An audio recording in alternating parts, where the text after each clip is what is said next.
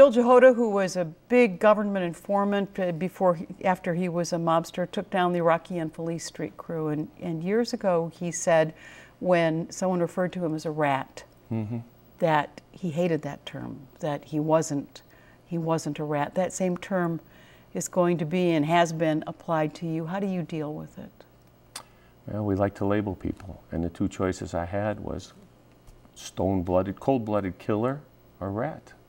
Okay, I mean, I can't justify it, I can't defend it. It is what it is. All I can do is take the people close to me and the people that love me and see the kind of person I am since I came home from prison. And you make your decision, the people that know me. Hello all, Kaylee here.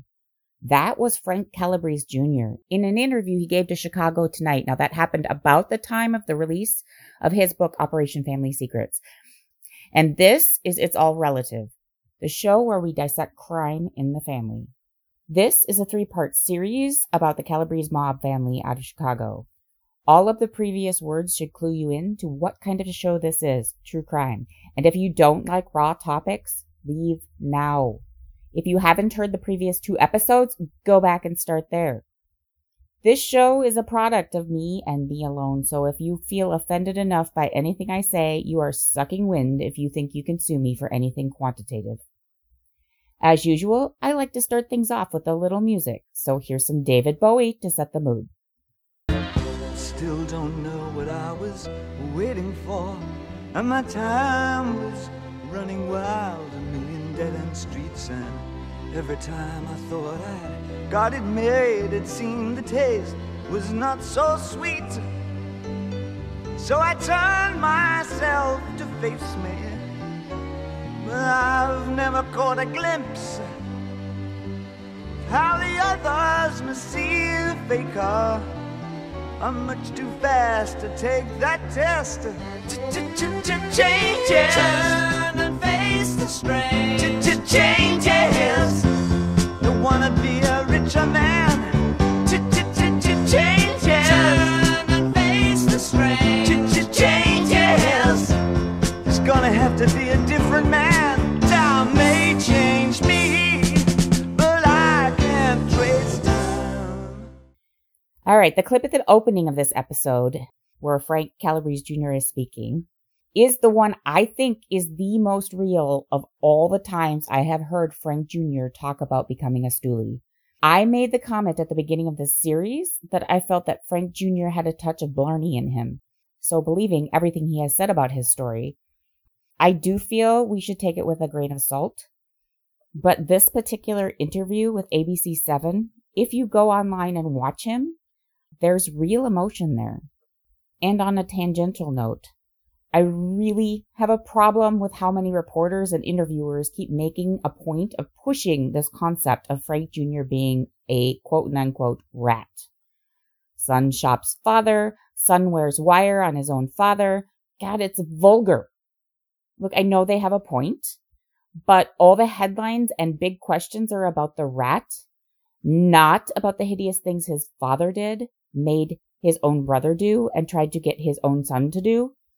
And don't try to talk to me about not being acceptable to turn on your own family. Frank Sr. is the one who turned on his own family. He did it first, and he did it the longest. But let me read you something from Frank Jr.'s book. Okay, so let me set this up. I'm going to quote from Frank Jr.'s book, Operation Family Secrets. And at this point, Frank Jr. has been married to Lisa for a little while. Things are kind of getting a little bit dicey in the world of organized crime. Frank Sr. is a little getting worried about possibly having to go to jail. And who is going to roll over doesn't matter, but just listen, there's a point to this, okay? And I quote, "Nervous about Russo rolling over, my father approached Ed on the premise that he was still working on finding his son's assailants. What should he do if the feds launched a RICO case against him? Uncle Ed's response wasn't exactly what my father wanted to hear. Since there were no murders involved, his best bet was to take off and go into hiding for 7 years until the statute of limitations expired. The crew explored ideas of making my father disappear, including staging a fake assassination. My father would drive south and set up base camp down in Florida, where he already owned a warehouse and a winter home. Inside the warehouse were modest living quarters with a shower, a cot, and some clothing. Rather than elaborately stage his death, he decided he would secretly escape. The timing couldn't have been worse for me. Lisa was due to give birth any day. Now my dad, whom I had been avoiding for weeks since I walked away from the M&R debacle, again, doesn't matter, was demanding that I drive him down to Florida to help him get settled. We would drive up the Florida coast, where I would grab a plane back to Chicago, but probably not in time for the baby's birth. At first, I protested. Lisa is going to have our baby any day now. You mean you're not going to do this for your father? My father asked incredulously. You have to do this for me. What's more important than your dad? Lisa wasn't pleased when she heard the news. I winced as I lied to my mother when she asked about my plans for the baby's arrival. End quote. What is more important than your own father? Well, what about becoming one yourself? What about your son and your wife? What about Frank Sr. as a grandfather? No, to Frankie Breeze, it was all about Frankie Breeze. Frank Sr. was the rat. And when he met the woman he'd marry, his father forced her to sign a blank prenup. Just one indication of his iron fist. I was intimidated, but after I met him, I'm like, he seems nice, and that's the sociopath part of it, he seems real nice, and then once you're in the family and, you see what he does to the family and that umbrella effect, how he, what he does affects everybody. That clip was from ABC News, a piece called Born into the Mob. Okay, my soapbox has been put away for now. So Frank Jr. has done the only thing he could think of to get away from his father. He contacts the FBI using the prison typewriter. The FBI is not sure what to make of Jr.'s letter. They're interested enough to consider talking with him, but they aren't sure what he can really give them, especially since there's a strong likelihood Jr. is just looking to get his sentence shortened. Although the feds do check with the prison to see what kind of a prisoner Frank Calabrese Jr. has been, and find out he's been not only a model prisoner, he's well liked by almost everybody there, law enforcement and prisoner alike. Most of the time, the guys who contact the FBI are those who are doing hard time or not doing well in prison. But Frank Jr. is not one of those guys. So they're curious, but not in a hurry. It takes them months to find a hole in their schedule where they can make a trip to Milan, Michigan. And I'm deciding what I'm going to do. What am I going to do? What am I going to do? Do I wait till we get home? My dad's going to kill me when we get home on the street. So what's my other option? Now, the only thing I could come up with was the worst thing you could do in my neighborhood, be a snitch, be a rat. But I'm not having a problem doing my time. That's usually for guys that can't do their time. So you know what? I got an idea. So I went to the prison library. I says, I am going to work out a business deal with the government. So I got on the library typewriter with winter gloves on for no fingerprints. I typed it for no handwriting. Didn't write nothing personal in there. And after 8 months of being with my dad trying to work it out, I sent this letter to the FBI. In the letter, it said, look, nobody can know that I'm talking to you, especially not my lawyer, because the lawyer was all mobbed up. I feel like I have to help you keep this sick man locked up forever. No recording devices, just come out with pen and paper. When they came out, we sat down and I started working with them. That was from a video that the Mob Museum plays. It's called An Interview with Family Secrets witness Frank Calabrese Jr. Again, from the book Family Secrets. The quote starts now. Due to legal and safety concerns, it was 5 months before Agent Thomas Bourgeois arranged a visit to meet with me at FCI Milan.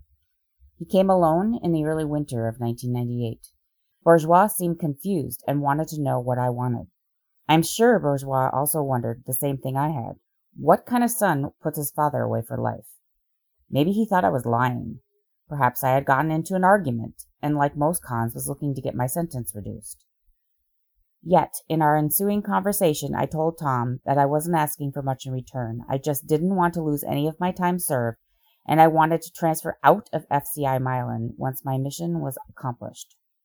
When asked by Bourgeois if I would wear a wire out on the prison yard, I promptly replied no. I would work with the FBI, but I would only give them intelligence, useful information they could use, and with the understanding that nobody would know I was cooperating, and I would not testify in open court. Outfit guys like my dad called that dry beefing. Frank Calabrese Sr. was one of the outfit's most cunning criminals and had been a successful crew chief and solid earner for the Chicago mob for 30 years. He could smell an FBI informant a mile away. If he hadn't talked about his criminal life in the past, why would he do so now? After Agent Bourgeois' first interview with me at Milan, he reported back to Mitch Mars, an assistant U.S. attorney and chief of the Chicago Organized Crime Section. Mars wanted to know if there was enough to present a case to a grand jury and gather a bigger, more inclusive case against the outfit. As I lay in my cell bunk, I thought about my refusal to wear a wire. Suppose I gave the feds information, but my father got lucky and walked. I'd be screwed. Uncle Nick would be stuck on death row, and after my dad's sentence ran out, he would bounce right back on the streets to continue his juice loan business and murderous ways. I would be incriminating myself, and I didn't want an immunity deal. If I needed to do more time to keep my dad locked up forever, so be it. After I sent the letter, I was determined to finish what I started. I contacted Agent Bourgeois one more time to tell him I had changed my mind. I would wear the wire after all. All the deception my father had taught me, I was now going to use on him. My father's own words would become his worst enemy. The Milan prison yard recordings took place between February 14th and June 1st, 1999. There were 8 extraordinary sessions, one every 10 days or so. I had no control over the recorder. They turned it on when I left the SIS office and turned it off when I returned. That was because in prior federal cases, guys turned the recorder on and off whenever they chose. The original tapes were valuable in court only if they were unedited. End quote. Other than the immediate danger of being found out wearing a wire on the prison yard, which was extremely dangerous. Not only could his father snap and kill him, but any of the other guys in the prison yard who saw him with a wire could possibly snap and kill him because he would be seen as a snitch, because they might be afraid of what he has on the recording. In addition to that, another thing happened in that they couldn't send him onto the yard with a live mic. In other words, the FBI agents could not hear what was going on. They had to send him out with wire on into the prison, and the FBI agents would just sit in a room for hours waiting for him to come back. And one day this happened, also from the Family Secrets book. When I returned to the SAS office to remove the wire, I remarked to Hartnett how difficult it was to get my dad to talk, but I felt we'd scored some hard-hitting information. A few days later, I received the bad news. A technical glitch in the prototype digital recorder had rendered our first conversation unintelligible. The malfunction sowed doubt and disappointment. Had I done the right thing, risking my life in the first place? Were these guys competent? How was I going to get my father to talk about the same stuff again? The FBI agents were distressed that their equipment had malfunctioned. In the future, the agents made sure I had 2 devices rolling, using one as backup. For one session, the backup was an old-fashioned analog recorder that required me to be wired up like a Christmas tree and plastered with white tape on my chest. The recording device was fastened between my legs, old-school style, and burned my testicles as I stood out in the yard. The hardest part of the mission was getting back to my cell before correctional officers conducted the final count. Immediately after taping, I would leave the SIS office and scurry through a long hallway to re-enter the main prison yard. If anyone spotted me coming from the SIS office out into the yard, the rumor would spread that I was an informant.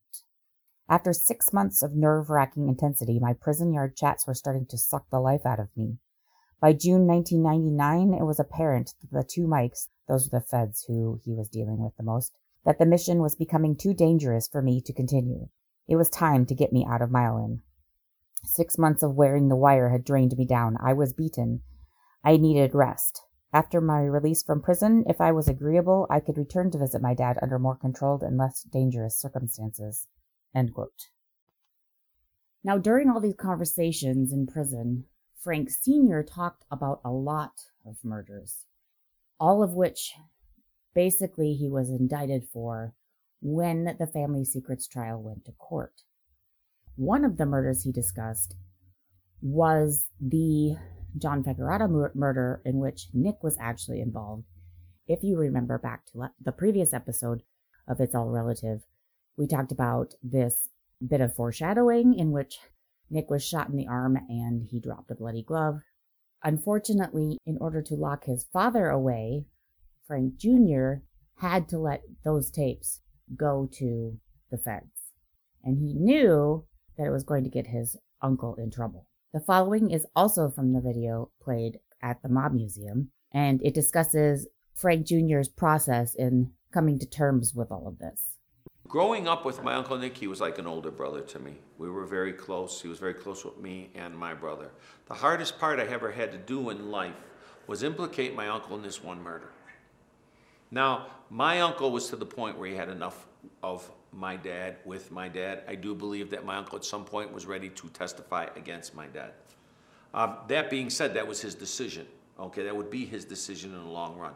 But for me, the hardest thing I ever had to do was implicate my uncle, because in order to get my father, I had to tell about the bloody glove and the gun that I retrieved and all that. So by implicating me, I had to implicate my uncle, and by doing that, I was able to implicate my dad in all this. So my relationship with my uncle now is, you know, he knows that had this not happened and we got out on the street, we would have either been killed by who was left in the mob, or we would have been in some kind of altercation with my dad. So he understood what I did. He did not think that he was going to. I mean, he actually, as a cooperating witness, got the most time ever for what he did. Normally, cooperating witnesses at his level would, you know, once the case was over, they'd be let out. Guys like Sammy the Bull and all that. We work on our relationship. Me and my uncle have talked, and we're still working on that relationship. I mean, it's just all this ripped our family apart. So yeah, that was the hardest thing I ever did. I mean, my uncle never did nothing to me. Actually saved my life. In the murder that I implicated him, I was supposed to be part of that. That was kind of like making my bones. And I was ready. This man had done stuff to our family, even though he was a friend at one time. My uncle stopped it because he didn't want me to cross this line with my dad and the mob. He seen the way we're changes. So he did it alone. And that's how he wound up shooting himself in the struggle. Okay, and that's how that all happened. Had I been in that car with him, none of that would have happened. So not only did he save me from crossing that line, and it was a huge turning point in my life, but then I also implicated him in it. So that was very hard. And yeah, and I'm not making an excuse for it. It's what I had to do, and it's what I did. I think, you know, my uncle's got a second chance at life. Now, Frank Sr. has visitors in the prison. He gets visits from 2 police officers who are on mob payroll. He gets visits from some of his guys. And he finds out that this information about his business and about the mob has been leaked somewhere, and he suspects that it's Nick who's doing it. Again, from the book Family Secrets, I quote, "My father was hostile toward my uncle because Nick badmouthed him prior to their reporting to prison and arranged to use a different criminal law firm. That Nick aired dirty laundry to someone outside the family angered my father. Uncle Nick and I had spoken prior to my being locked up. He admitted he was tired of the life and had been for a long time. Being a gangster had lost its luster, and he wasn't getting rich working on his brother's crew. On the March 27th tape, I discussed my uncle again. We mentioned Nick's stupidity for signing Feckerata's gambling winnings form. To gain my father's trust, I pretended to side with him against my uncle." End quote. So when the feds heard about this, they sent someone down to the courthouse, to the property room, and had them dig out that glove. At this point, they know they've got Nick by the short and curlies, and they go to him to try to broker some sort of a deal to get him to flip on his brother and to flip on the mob. This is what the feds had to say about why Nick flipped.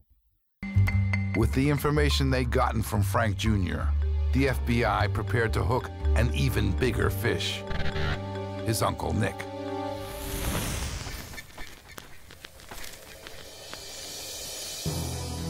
In January 2000, Agent Tom Bourgeois and his team paid a visit to Nick Calabrese at the federal prison in Pekin, Illinois. We told him we had a warrant to get his DNA and to x-ray his left arm because that's where he shot himself when he killed John Feckerata. Nick was stunned. He had no doubt that his DNA would match and that his missing gloves from the crime scene would sew up the case.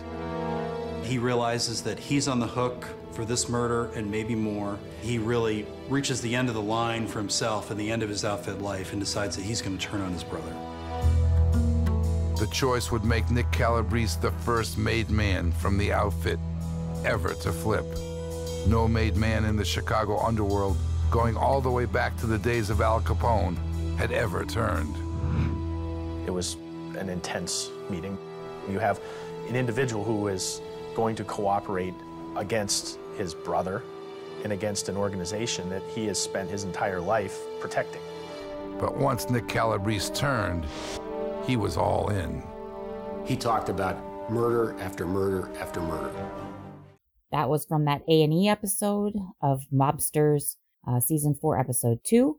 And to be fair, that may have been part of the equation, and it probably was. But according to Frank Jr., the biggest issue was not that he was caught. It was what Frank Sr. did when he just suspected that Nick was who was blabbing his mouth. The following's from the Mob Museum video again. I have to incriminate the smartest guy I know on the street, my dad. So what do I use? I use what he taught me. Know your enemy's strengths and weaknesses. Anger and liquor get people to talk. Pit one person against another. I pit my dad and my uncle against one another. My uncle was bad-mouthing my dad on the street for not sticking up for my younger brother, Kurt, who was innocent in this case. I got my dad so mad on these tapes, I got my uncle, that not only did he open up and talk about all this stuff, he actually gave his blessing to have my uncle killed in another prison. Neither Frank Jr. nor Nick knows the other is cooperating, and this is not discovered until the trial, which takes place several years later. This is another quote from Family Secrets. Originally, Uncle Nick suspected that the FBI's sudden flood of information came from Jimmy DeForty, and not from me. Since the FBI couldn't play, and never played, any of my Mile in Prison Yard tapes to my uncle, he was in the dark as to my role in the case. But after Nick figured out it was me, he apparently wasn't angry, and said, "I should have known. I knew what he grew up with. I grew up with the same guy, so I understand what he had to do." End quote. So the trial eventually starts, and it's huge. Now, Nick only asked to be treated fairly in all of this. Again from Family Secrets, and I quote, "Uncle Nick cooperated in January 2002, and after completing his racketeering sentence in November 2002, he remained in custody, working with Mike Maseth and the other FBI agents. As he testified, I let fear control my life, and beneath that fear was a coward who didn't walk away from that life. My uncle was sentenced to 12 years and 4 months for his part in the 14 Family Secrets murders he committed with my father. His sentence came out to less than 1 year per killing. In explaining the logic behind his sentencing, Judge Zagel stated that unlike defendants Joe Lombardo and my father, Nick showed remorse and shame for his crimes. Zagel noted that Nick had committed 14 grisly murders and that the sentence was bound to resonate negatively with the general public, and more so with the victims' family members and survivors. Charlene Moravechik looked over at my uncle and pronounced, "He's the devil." She left the sentencing in tears and fainted outside the courtroom. Tony Ortiz was crushed that Zagel didn't give Nick more time. He wasn't buying my uncle's professions of remorse. "He shot my dad in the head with a shotgun 9 times, Ortiz later told the press. "Did he once apologize to any of the families? No, he did not." But Zagel, ordinarily viewed as a law and order judge, explained that without revealing first-hand testimony from criminals like my uncle, how could families in the future gain closure by seeking their loved ones' killers brought to justice? Zagel reminded the court that Nick, once released, would forever be looking over his shoulder, and he reminded Nick that the outfit will not forgive or relent in their pursuit of you. End quote. As for Frank Jr., testifying against his dad was torture. While his father smirked and whispered death threats under his breath, the DA actually had protection starting mid-trial due to this. Junior's heart is breaking. It is the last time he sees his father alive. In 2012, Frank Sr. dies in prison on his favorite day, Christmas. I quote a CBS News article by CrimeSider on December 27th. Frank Calabrese Jr. told the Sun-Times on Wednesday that their violent history made his father's death especially emotional. "I believe he was taken on Christmas Day for a reason," he said. I hope he made peace. I hope he's up above looking down on us. He's not suffering anymore, and the people on the street aren't suffering anymore." End quote. This is what Nick Jr. says about a life of crime and how it affects your family. And the quote is from Kings and Clowns, an interview with Frank Calabrese Jr., Part 2. I watched a lot of people that I didn't think would come back while I was in prison. I seen them come back, and it was one of the saddest things I ever seen, because it's just such a waste of life in prison. You know, especially federal prison. If you're a street guy and you go to prison, it's like being on the street. So you can get very comfortable very fast. But it's just such a waste of life. And you know who suffers? Not us. The people on the outside that love you, they're the ones that suffer. Yeah. You know, and to watch these people stand by these guys' side and watch some of these guys come back for some of the pettiest shit, it shocked me. Nick is out of prison and in witness protection. Frank Jr. is working on a second book, and there is a movie in the works. He has refused to live his life in hiding. This is a fact which will come into play, even if in a minor way, with our next case. That's the end of That's All Relative for now, folks. Here's Gloria Gaynor to send you on your way.